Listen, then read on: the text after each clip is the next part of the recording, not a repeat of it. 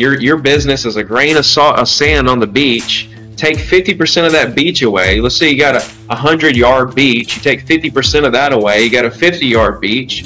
Well, your business is still completely non-existent compared to the overall market, right? And so I really want agents to understand that, sure, there's less transactions for the overall market, but that doesn't mean there's not room for you to go out and double, triple your business.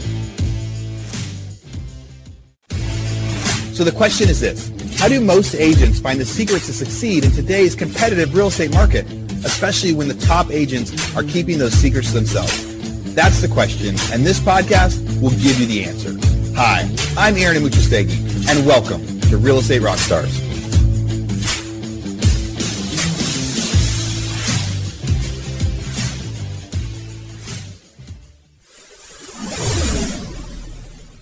Real Estate Rockstars, this is Aaron Amuchastegui. Hey, I think you guys are in for a treat. I think this is going to be a fun interview. This is a guy that's been on the show at least a couple times before I was the host when it was getting interviewed by Pat Hiban. And I was thinking about how I wanted to introduce him right now. And I just pulled up his Instagram. So the Ricky Carruth has 228,000 followers on Instagram, 20-year real estate agent, $1 billion in sales, been coaching agents, doing all sorts of stuff out there. And so the jack of many trades right now, and we're ready to have a fun conversation. How's it going, man? Good, man. Good to see you. Thanks for having me. Yeah, I'm glad to have you come on and be able to. We interact a lot with video, and I'll do my videos and you'll see them. You'll do your videos and you see them. And now this is like real life, like real time interactions out there. So you've been a real estate agent for a long time, and the world has changed a lot in that time. Can you remember why you got into real estate 20 years ago? How that story started? Yeah. So it was 2002 when I got my license, and I grew up roofing houses with my father. He had a roofing business and stuff, and I went to college. I went to 4 different schools in 2 years. I flunked out of a history class at University of Alabama, and Dad decided to try real estate, and so I didn't know if I really wanted to do it or not. I took the class, and honestly, I thought that once you got your license, it was kind of like on your driver's license or something, like you could sell real estate I didn't realize there's fees, there's continuing ed, you have to find a broker, and it's like a real thing. So when I learned all that in the class, I was like, oh man, I don't even know if I want to do this, I don't know what I signed up for here. But at the end of the day, I didn't want to roof houses forever. So yeah, it was kind of a combination, honestly. It was, I knew I didn't want to roof and, take over the roofing business for Dad. And I also I had a really huge desire to help other people. And so my thought was to get into helping first-time home buyers. That was kind of my first thought right off the gate. And I live in Gulf Shores, Alabama, which is right on the beach in Alabama. Like the Florida beach, the beaches expand and stretch across, come into Alabama for a good 40 miles. And so there's all kinds of beautiful white sandy beaches, palm trees, $1 million condos. And so this is where I grew up. And so I got kind of caught up in selling condos, kind of lost sight of the first time home buyer thing. And, that's kind of been my niche, ever since. I've sold commercial and, multifamily and vacant land and plenty of single family homes and stuff like that. But my bread and butter was always Gulffront condos, vacation condos, Airbnb, stuff like that. I got in because, it kind of solved the problem of roofing forever. Right? Plus, it was one class, get your license, instead of going to college for 10 years, to become a doctor or lawyer, and still have the same opportunities, actually better opportunities, because, doctors and lawyers are pretty, I don't know how much freedom they do or don't have, honestly, so I can't speak on that, but I feel like real estate agents have more freedom than a doctor or a lawyer, I would imagine, But yeah, it's thank God. But if you really want to hear the rest of the story, it took me 8 months to get to my first sale, which is not much different than a real estate agent now, honestly. So that hasn't changed much, even though technology and communication has come so far. But there was no Facebook, there was no Zillow, there was no apps. The iPhone wasn't even, I don't believe, created yet. And so it's cool because I'm young enough to where I'm actually millennial. I'm like the oldest millennial in the world. But it's cool because I'm kind of in that right in the middle where like I had to build my business on phone calls, direct mail, and email. And, but I'm young enough to understand technology where now I'm, really crushing it on social. And so I think that's what makes me a really dangerous agent slash influencer slash coach slash entrepreneur, whatever, is that I understand both sides of it, right? I grew up roofing houses. I built my business cold calling, and now I'm crushing on social. So I've kind of done all the stuff, that really most people only get one of, right? Most people only get the hard work, education from working hard, and they do that their whole life. Some people do the cold calling thing and they never get into social. Some people just do social and they never experience the other two, hard manual labor versus cold calling. So I'm pretty fortunate because I've experienced all of those and I'm able to kind of use that, in my businesses today. But yeah, I was 20 years old. It was 2002. If you go back and look, the market exploded a lot like it did over the past couple of years during that time. And I was thrown into this market where prices were escalating 5% a month or more. And people could literally make six-figure selling a house they bought, 4 months ago. And so that's the market I was thrown into, right? I was born into. And so I could make 10 phone calls, right, to somebody and say, who wants to make 100,000 or 200,000 a day? Somebody would take me up on that offer. I would list the property, sell it in 24 hours. They would get their money and we would part ways because they weren't going to rebuy in a market that was 200,000 more. They took their money off the table and they were going to, run for the hills. And so I didn't have to develop relationships. I could just make 10 more calls and sell another condo and make 20, 30 grand. And so that's the way I thought real estate was done. You call, you make 30 grand, you never talk to that person again. You make some more calls, you make 30 grand, so on and so forth. So I made a lot of money. I was making $1 million. I made about $1 million. I took that money, I started flipping houses. The market was escalating. I was flipping. I was leveraging on those flips. And when the market crashed, I lost everything. Right? So I went from millionaire overnight in my early 20s to bankrupt, homeless, sleeping in my car, sleeping on friends' couches, eating out of people's refrigerators, all that stuff really overnight.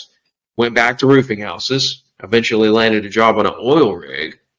I did that for a year in 2007. In 2008, I got back in real estate. I was laid off from the oil rig and I was kind of forced back in real estate. And what was cool is my buddy that showed me a lot of stuff in 2002 to learn how to find property owners and what to say and phone numbers and direct mail. He sold like 30 properties in 2006, 2006 when I was roofing houses, fixing to go on the oil rig. He sold 30 properties and I didn't sell anything between January 2005 and May of 2008. 0 properties. I was roofing and working on an oil rig. So I went to his house and I was like, hey, how'd you sell all these properties, man? And it was funny because back in the day, in 2002, he showed me phone calls, emails, and postcards. And so that night I went to his house. He said, come over, have dinner. I'll show you everything I'm doing. We sat down and what did he tell me? Phone calls, postcards, and emails. Nothing had changed at all. He's just continuing to reach out, build relationships. And it hit me like a ton of bricks. I was like, shit, closings happen every single day, no matter what the market's doing. Yeah. Right. That was one of the big things I learned through the crash was that closings never stop. Closings are still happening. They may fluctuate here or there, but they're never going to go to zero. Neither are prices, right? And we get paid on commissions. All we need are transactions to happen. So that was the first thing I learned, and the light hit me like a ton of bricks. I was like, oh, I think I can. I think I'm getting some. I'm like, because I really wanted to learn why I lost everything. Yeah. I'm the most honest, hardworking, dependable person I know. Like, where did I go wrong? Why am I sleeping in my car? And then the next thing I learned was one day I was looking through county records and stuff because I was still the only thing I kept bill-wise was my cell phone and my real estate license. I kept paying whatever I needed to keep those two things. I didn't have a car note. I didn't have a rent, utilities, insurance, nothing. And so I could still study MLS and stuff. But I realized that some of my clients that I represented when the market was hot, they were still buying and selling at the bottom. They were selling bad assets and buying good assets at cheaper prices. And I was like, damn, I could have, if I would have maintained a relationship with those people, then I could have been the agent that represented them on those deals. And I thought, man, there it is. Closings happen every day. And if I put relationships over transactions in every single scenario and build my brand with everyone, build the largest name in town, then I'm never going to lose. Because when I lost everything, man, I was like, okay, you know, when I figure this out, I'm going to figure it out in a way that I'm never going to lose everything ever again. You know, like I'm going to build something that's going to sustain any market swing or anything. So I got back in 2008. I made 80 grand. And I was making 40 on the oil rig. So I was like, shit, I doubled last year's income. Yes. You know, like, boom, I'm not on an oil rig. I'm selling real estate and I'm making twice the money. This is incredible. The next year I made 100. And then 2010 hit. 2010 was the BP oil spill. So I'm right on the beach, right on the Fort Alabama line. So like, that was a mini recession for us where, like, real estate agents were leaving our area, going to Birmingham and Atlanta. You know, everybody thought it was going to be Black Seas. They were showing the films of the videos of the Alaskan, you know, one with the oil washing up on the shore and, you know, the sea lions and stuff. It's horrible. And none of that happened, by the way. We did have a few tar balls washed up, but it scared everybody, and it made some sellers dump their properties at cheap prices, and real estate agents leave. And I was like, okay, guys, in the office, I remember I was like, let's just stay calm, stay in touch with your people, right? See what you can do to help them through this. If they're looking to sell, if they want to dump, if they want to buy because they know there's going to be some deals, what do they want to do? Because when the market shifts, it's either property owners can only have three choices. They either want to buy because things are going to be cheaper, they want to sell because they have to, they're in trouble, or they're just going to hold. So when things go bad, you call out every property in the area and say, hey, you know, you see the market, what do you want to do? Are you buying? Do you want to buy because it's going to be cheaper? You're looking for deals? You're going to sell because, you know, you need to because of the market, or are you just going to ride this thing out and see where it goes? Either way it goes, you know, do you have an agent you're going to work with? You know, I'd love to help you with whatever it is you're trying to do when that time comes. I'd love to work with you, right? Get their information, weekly email, boom, you're in the game. But I made 150 in 2010, which was 50% more than 2009. Made 100,000, then 100. So in this mini recession, everybody's leaving the market, sellers are dumping their properties. I make 50% more money. And that's when I was like, boom, I got this, because I realized that everything that I learned through the 2008 deal, that the mindset that I created would carry me through any market. And I was like, here we go. I'm in the game. Went to RE/MAX. By 2014, I was the number one RE/MAX agent in Alabama. I did that 2 more years. So I sold 100 properties a year, single agent, one assistant, for 8 years in a row. Last year was the last year for that. This year I've stepped out of production. My dad's handling the day-to-day on that while I build these other businesses. And that's, I mean, there's a lot more to it, but that gives you and your audience a really good idea of kind of what I went through, what I've been through, and kind of where I'm at right now. Yeah.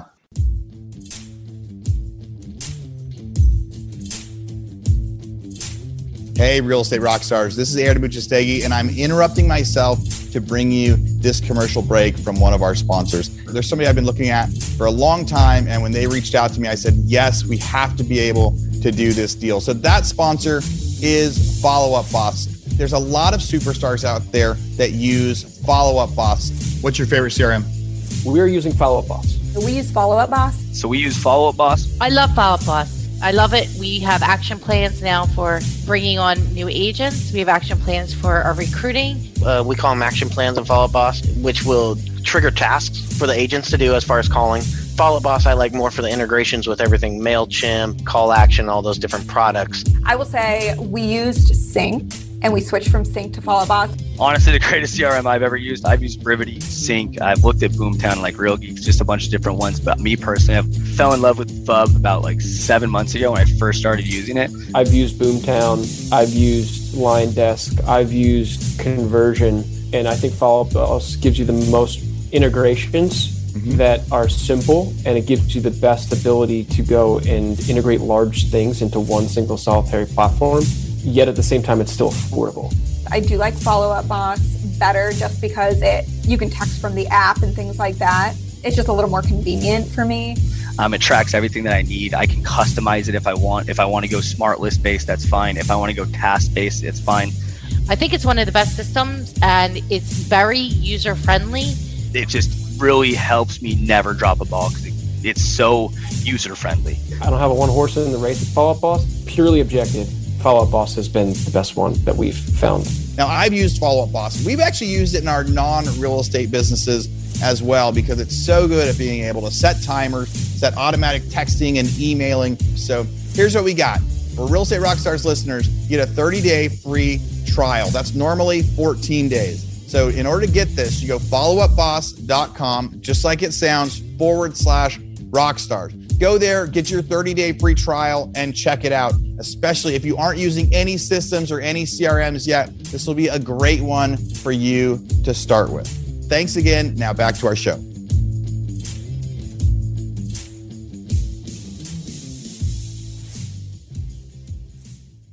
Based on the timing of your story and your journey, there really has been so much that happened through then. I grew up my dad was a home builder, right? He was a custom home builder. So I was a laborer and so I was framing houses and doing other work and stuff like that too. And got into real estate in 03, started building houses for a big home builder in 05 and graduated at the height of the housing boom. And I got to go do that. And by the time 07 hit, all of a sudden, foreclosures were starting and this weird stuff was starting in Sacramento. And so I was in Northern California when all of that hit. And it was, very similar where I went to zero a couple times because things were going really, really good. And all of a sudden it went to zero and the home builder got put out of business. That was when I first built my, foreclosure buying business in 09 and we opened a brokerage and my wife became my brokerage where we would buy them, fix them and sell them. And we got to, and during that time, it was really crazy because in these weird cycles that we're in right now, we're in a weird cycle and you're on social media and you're encouraging people the same thing that you've been saying during this. We're in this weird cycle where a shift happens. It's not necessarily business as usual, but in some cases it can be. It depends on the type of business or maybe you've got to pivot a little bit. Mm-hmm. But just huge opportunities happen in times like these because in 08, my wife wasn't an agent. Right? She wasn't an agent in Sacramento and there was another agent that had the highest amount of volume. And by end of 2010, she was an agent in her second year and she was the biggest agent in Sacramento County and doing the most transactions. And by 2012, 2013, she wasn't anymore either. Right? Because it was in these cycles, weird opportunities happen and new people come in, other people. I love hearing you talked about in 2002, it was the same business plan. Back then we had Microsoft Excel was as good as you were going to get at being able to track, or, people talked about having the note cards that they would write and put it back into the different stack. And so as technology's gotten better, your real estate principles are the same. Your methods are the same. And when I love where you say transactions happen every day, because it's true. And even if you have to pivot, I was just looking at this chart from Sacramento. I live in Austin, Texas now. In Sacramento, as you were saying, your years in 07, median sold price was $400,000 in July of 07, and by November of 08, it was $200,000. So prices have gone from $400,000 to $200,000. But then during that time, it went from 13 months of inventory down to 4 months of inventory, right? And so transactions are happening, different things kind of make stuff jump, and there's less transactions happening, but they're happening. So it's trying to figure out how people, can well, get they're happening by the truckloads, right? So one thing to understand for agents is that your individual business is literally a microscopic dot in the entire scheme of the industry, even when you break it down to your local market, right? So like the top agent, that probably has like 30 people on their team, they probably have at the end of the year, transaction wise, 1% of market share, or less than 1%, or maybe a little more than 1%, or somewhere around there. And that's a 30 agent team. And you look at an individual agent, a new agent, let's just say, for example, their market share in terms of transactions is so minute, it's not even visible. It's a grain of sand on the beach. And so for even like your business is, let's just say, a beach, right? Your business is a grain of sand on the beach. Take 50% of that beach away. Let's say you got a 100-yard beach. You take 50% of that away. You got a 50-yard beach. Well, your business is still completely non-existent compared to the overall market, right? And so I really want agents to understand that, sure, there's less transactions for the overall market, but that doesn't mean there's not room for you to go out and double, triple your business, right? You can double and triple your business.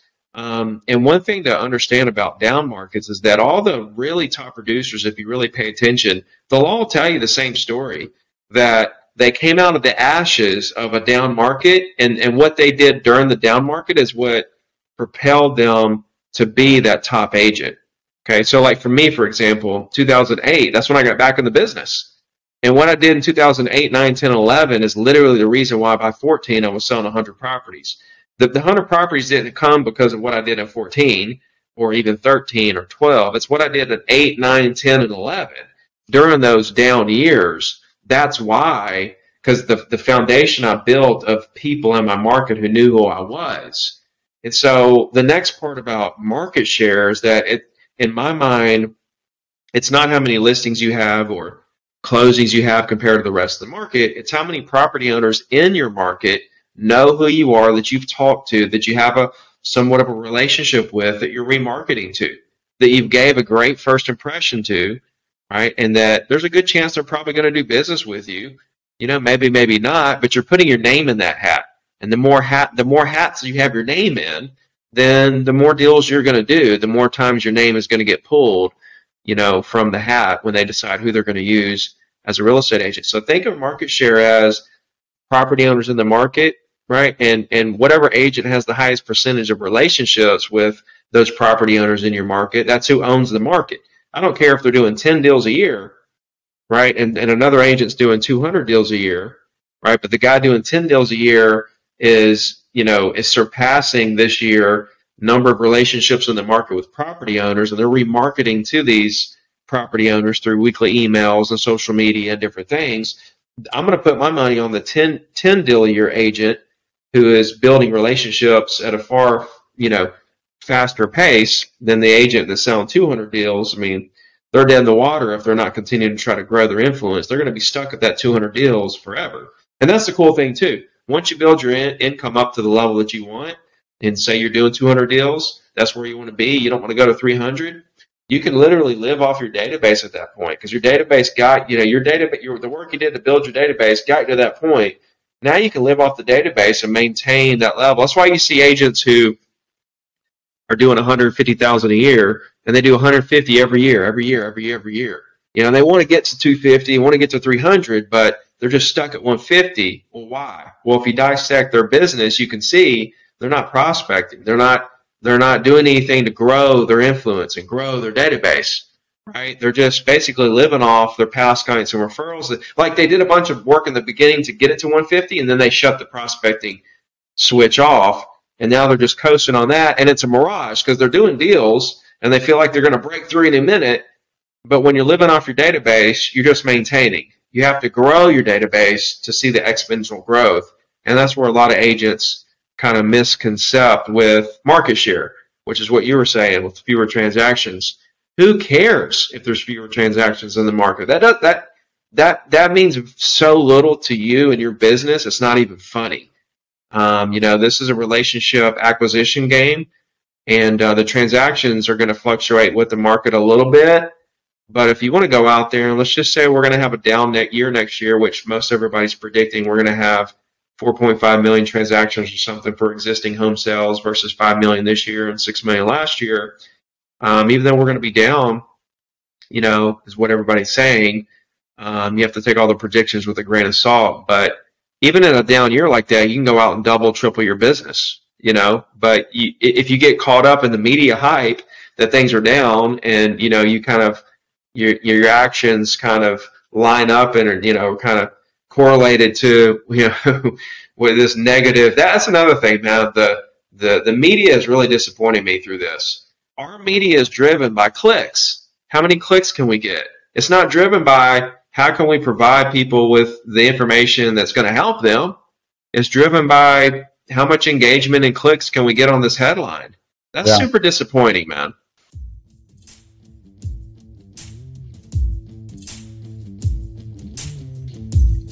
Real Estate Rockstars, this is Aaron Amuchastegui. Thank you for letting me interrupt for a second. I've got something really, really important to talk about. You know how last year we kept talking about that mastermind? What is the mastermind? What are we talking about with that mastermind?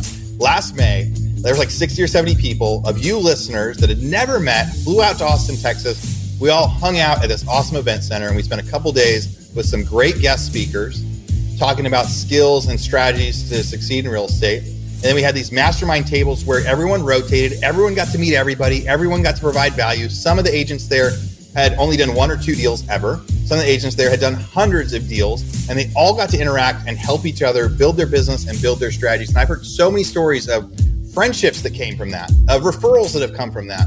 There were 6 or 7 people at that one that heard me talk about doing an Ironman, and we all did an Ironman together in North Carolina last month, and we had never even met before the podcast live. So it's been such a cool experience. I would love it for you guys to come. Days March 6th through 8th. Sign-ups right now. Go to hibandigital.com/mastermind. We also have a room block set up. It's 3 days, downtown Austin. Great, really cool hotel, really cool convention center that we're going to be hosting it. And we're going to get a chance I can't wait to meet you guys. I can't wait for you to meet other listeners. I can't wait for you to develop these new interactions. And really what we're teaching, last year was like, how do you make a business better? But the market was just starting to turn, and I was trying to give some people some advice of what to do when it was happening. Now it has turned. And this time we're going to be talking so much about how to pivot and what to do next. So again, I hope you sign up for the mastermind. Sorry for such the long advertisement, but I can't wait to meet you. hibandigital.com/mastermind.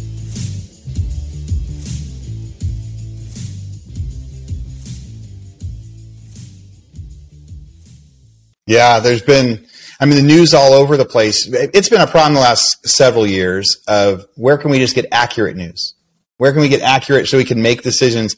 Because in real estate, it's really easy to say like, well, let's see how many months, let's see what the average days in the market are. Let's check out the zip code. Let's do this. The stats are there. So you can say like, okay, this zip code is performing better than that zip code. That's like being able to use news to make decisions. And the news that we get, it's so tough to make decisions. I like your point about how however many transactions are happening doesn't matter, because you don't need to have a high percentage of that. You just need a higher percentage of the transaction shares that you had last year. And if there was, 1,000 transactions last year and you did 10, and there's 500 this year and you do 11, you've done a huge percentage change or something like that. So some people right now, I'm getting a lot of questions that people message me on Instagram. And one of the recent ones was somebody's trying to figure out if they should, and really they're saying, hey, in my town now, there's only 80 transactions a month. The last month, and it used to be 400, so it dropped down a lot. They're saying, should I double down on my current stuff and be patient, just do my open houses, do my door knocking, do my same plan, and knowing that I'm building market share, and when the market comes back, I'm going to fly? Or should I expand and actually add in new cities, new counties, new zip codes? So geographically, should I spread? Because they're trying to figure out, if I need transactions now, the only way I can actually see more is go wider. What do you think about that? Is going wider better than going deeper? Is it both? Do you think it matters? Depends on the town and the population and how far these geographical areas are. If the next geographical area that you're expanding to is 5 minutes away, and that's fine. If we're talking 45 minutes away, then that's a different story. You have to kind of evaluate that, because what you do is you're setting yourself up for driving time and efficiency, so for me, generally speaking, it's okay, call property owners. Well, which ones do we call? Well, call property owners that own property that it's in the average price of the market, that's closest to you geographically. So now you're setting yourself up for the highest income per hour, right? It's the properties that are going to sell the quickest for the most amount of money. Once you go way above the average price, it tends to take longer to sell. Stuff under that, you're making less money. Right there at the average price, you're getting your best bang for your buck as far as ROI on your time. And then if you look at something that's close to you geographically where you work, now you're cutting down on your driving time as well. And now you're being super efficient, and you're trying to maximize dollar per hour. There's a lot of factors. I'd have to understand more about the market and this or that. But to answer your question, just generally speaking, we're going to double down on what's working. So what you want to do right now is pick out the 2 or 3 things that's working really well out of the 7 you're doing, and get rid of 4 of those things that aren't working that great, and spend 100% of your time on the 3 things that are really working well. And yes, you want to expand the market share. People know who you are and get ready to ride them, expand with the market. See, this is why those big top producers that really made it when the market had a downturn, is because they put this foundation in place, like as I did. They put this foundation in place, really grinded it out to make sure everybody knows who I am, what I do, and that I'm here to help. And then as the market re-expanded, which happens 110% of the time, your business explodes with the market expanding. And so that's what it is. You want to put whoever asks that has their head on straight with thinking about putting themselves in position to expand with the market. When you think about transactions today, that creates a lot of cloud, because now you're thinking short term, and that's a dangerous game to play. If he's maximized the amount of relationships he can create in his local market where he's at, then it might be a conversation to expand. But I doubt anyone has maximized the amount of relationships they can build right under their nose. So I would stay right where I'm at. If the price point is good and all that, I would double down on what I'm doing.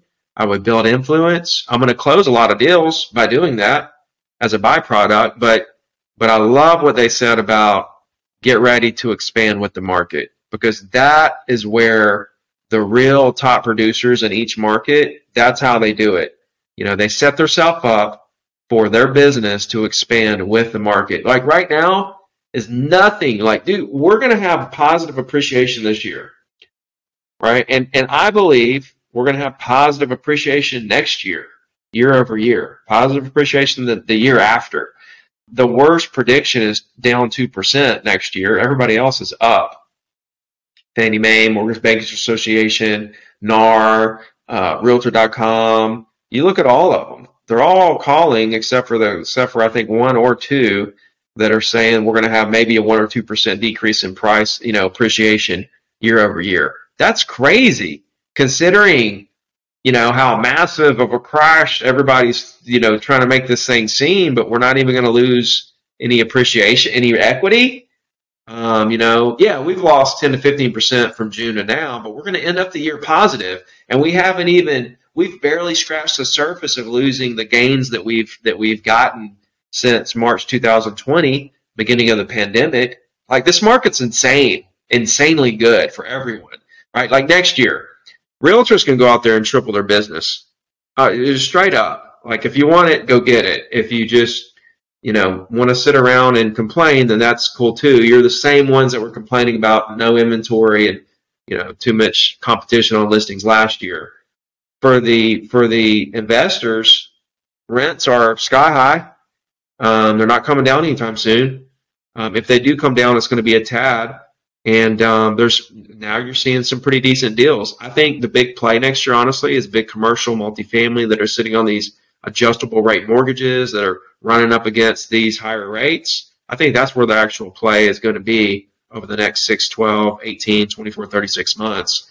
I'm gearing up for that, by the way. But for buyers are buying houses to live in them. They're not buying them to flip them. They're buying them to keep, to live in, to enjoy. We know we're going to be pretty flat next year. Up, we're going to be up and up. Like, prices are going up over the next 5-10 years. You're in good shape. And sellers are still getting amazing prices, dude. 52% of listings right now are going at or above listing price. Still, 52% at or above listing price for the properties that are selling. You know, there's a lot of sellers that are out there at overpriced because they're still dreaming, but that's even coming to a head, right? So it's just a really cool market, and I just wish that agents and even buyers and sellers could see it for what it is, you know, and not be so scared and so skittish about the situation because, you know, fundamentally, this is, you know, what the banks did regulation-wise after 2008 is a big reason why we're in such good shape right now. Yeah. It'll be really interesting to see the year-over-year stats because we've seen big corrections, big decreases in Texas since like, you know, April, May to now. But, you know, probably May was probably our peak prices. Our prices are down a lot from then. But it's important to look at year-over-year because they probably still are up over December last year. And being able to see over the next year what will balance out with some of that as buyers come back in the market. What was it like during like March and April of 2020 where you're at?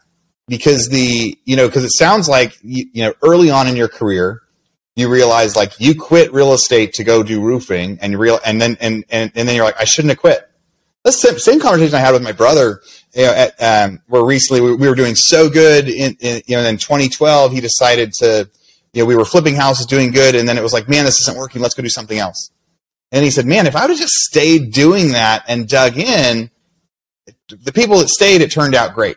So you've gone through this, and now, so when COVID hit, was it the same? Was it more extreme? Was it less? I know every state and city was different like it is today too, but like March and April, did you have that same mindset?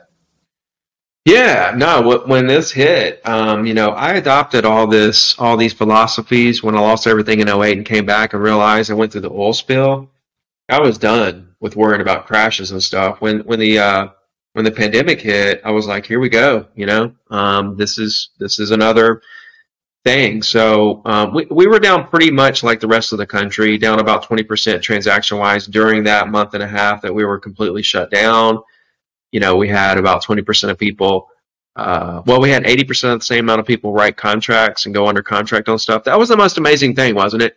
During the complete shutdown, okay, we still had 80% of the same amount of closings. So we had about 20% back out of contracts, but 80% still closed.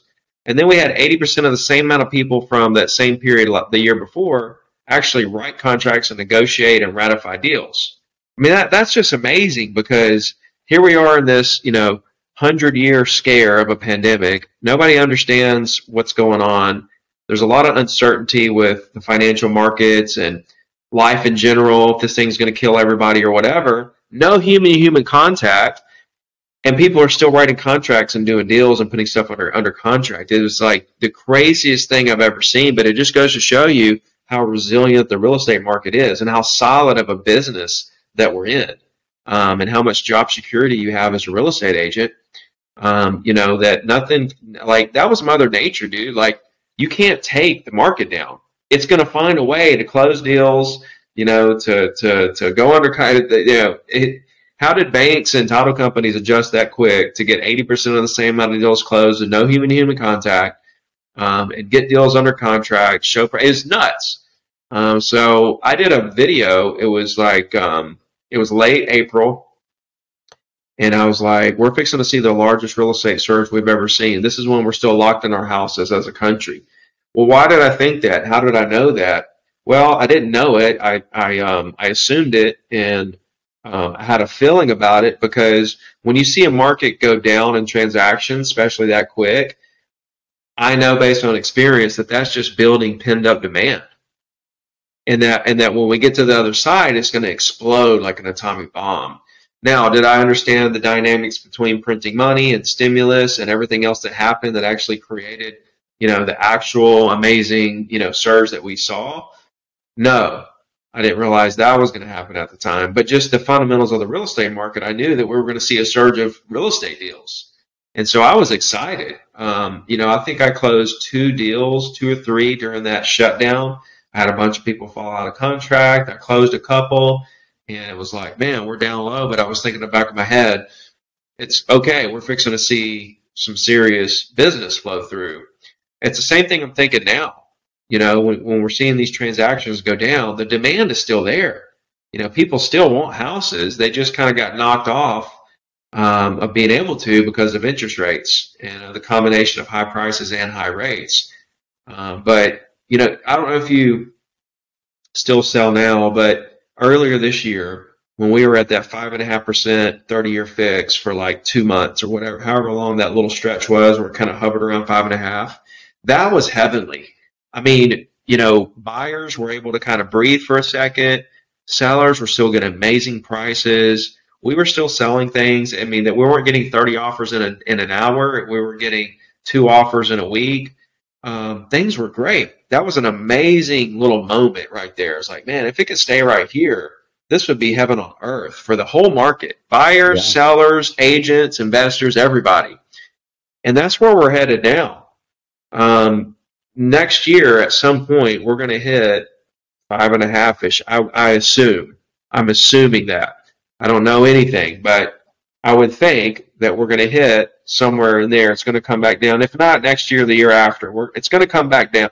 And when it hits in that 5 range, under 6, we're in the low 6s now.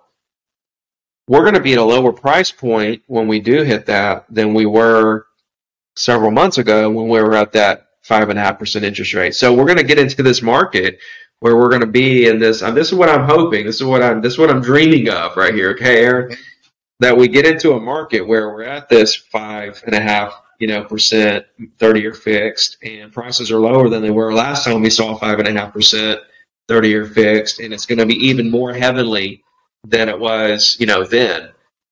But yeah, no, man. When the pandemic hit, I just got my head on straight and just kind of looked at the situation like, okay, things are fixing to really bust open, But yeah, I don't know. I had like 13 deals. I had like 10 of them, drop the contract, and so it wasn't the most fun, I can tell you. But you just have to stay calm. Too many people freak out.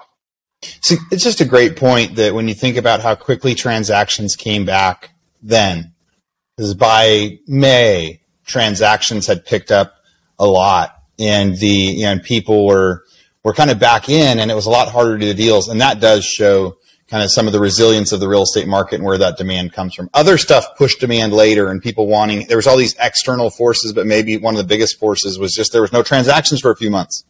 So that pent up demand starts building up even more. You started with talking about how, real estate, I think real estate and people getting licensed and real estate agents, it's like one of the best businesses in the world to start for somebody, because the barrier to entry is like taking that test. And there are some of the expenses. I know some people that they should have memberships at like 8 MLSs and they only have 1 because they want to save some money or they're trying to figure out, what to do.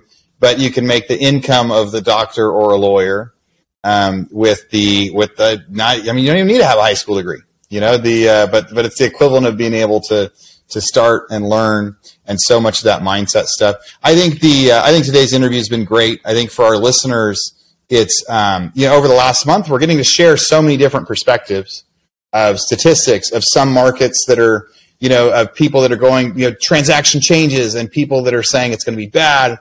People are going to say it's going to be able to worse, as we're trying to just give the real, news out there and show people how to succeed. The most important part of anything is how are we going to succeed? How are we going to push through? And that was the biggest reason I wanted to get Ricky on here today, was because that's what I've seen on your social media more than anything.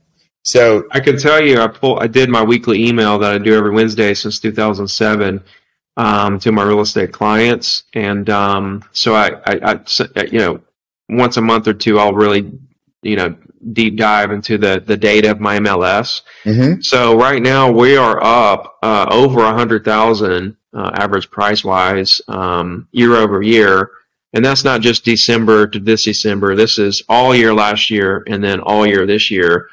Condos are up from the average price of 508 to 616, and houses are up from 647 to 706.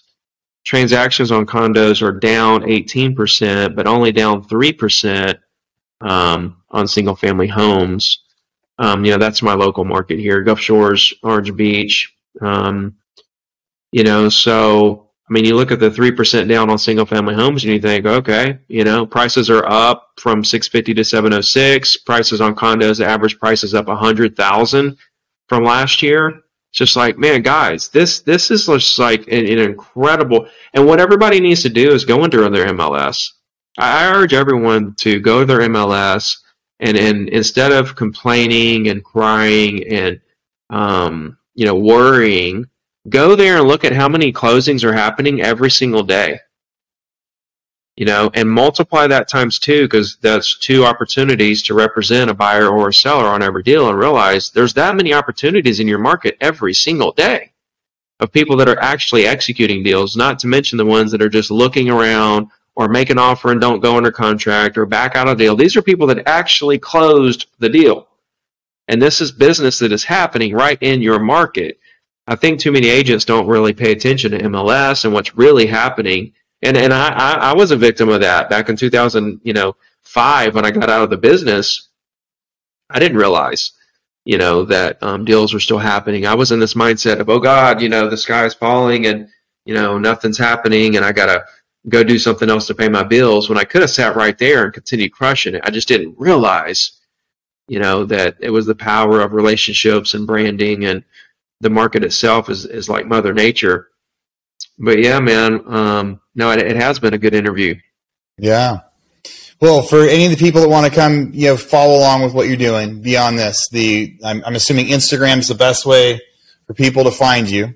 It really is. I answer all my messages there, and all my links are in my bio for all my different platforms and, all my stuff. So, and plus I post 4 or 5 times a day on Instagram, videos, reels, quotes, stuff like that. So that's the best place to get and connect and keep up with me.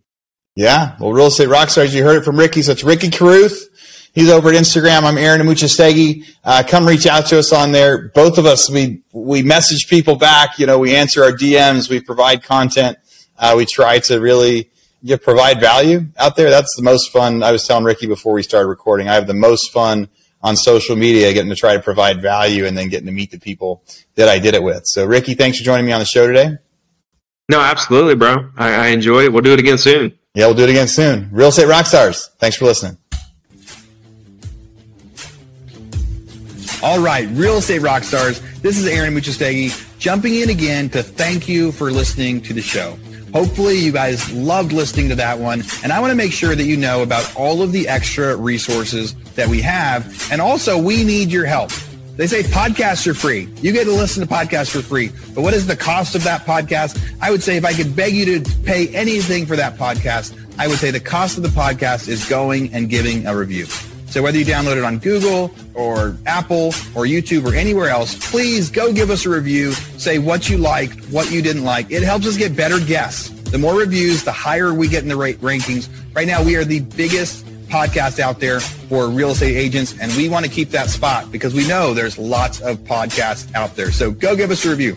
Also, be sure to go to hibandigital.com. If you liked any of the resources that those real estate agents talked about, we've got a huge video vault of those resources for free. Every penny that comes on the podcast that we interview, they give us something that helps them get their deals or helps them work with their clients, and we put that in the toolbox in our vault for you. So go to hibandigital.com and you can get it. If you're looking for real estate education, go to rebusuniversity.com. We have all sorts of courses in there to help agents succeed in real estate. How to get the listing, how to negotiate deals, how to become an investor, all sorts of different stuff, rebusuniversity.com.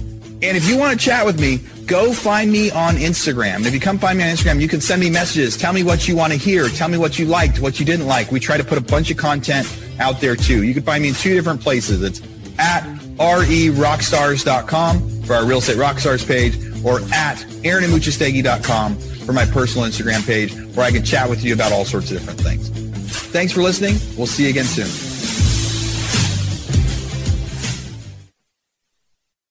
This podcast is a part of the C-Suite Radio Network. For more top business podcasts, visit c-suiteradio.com.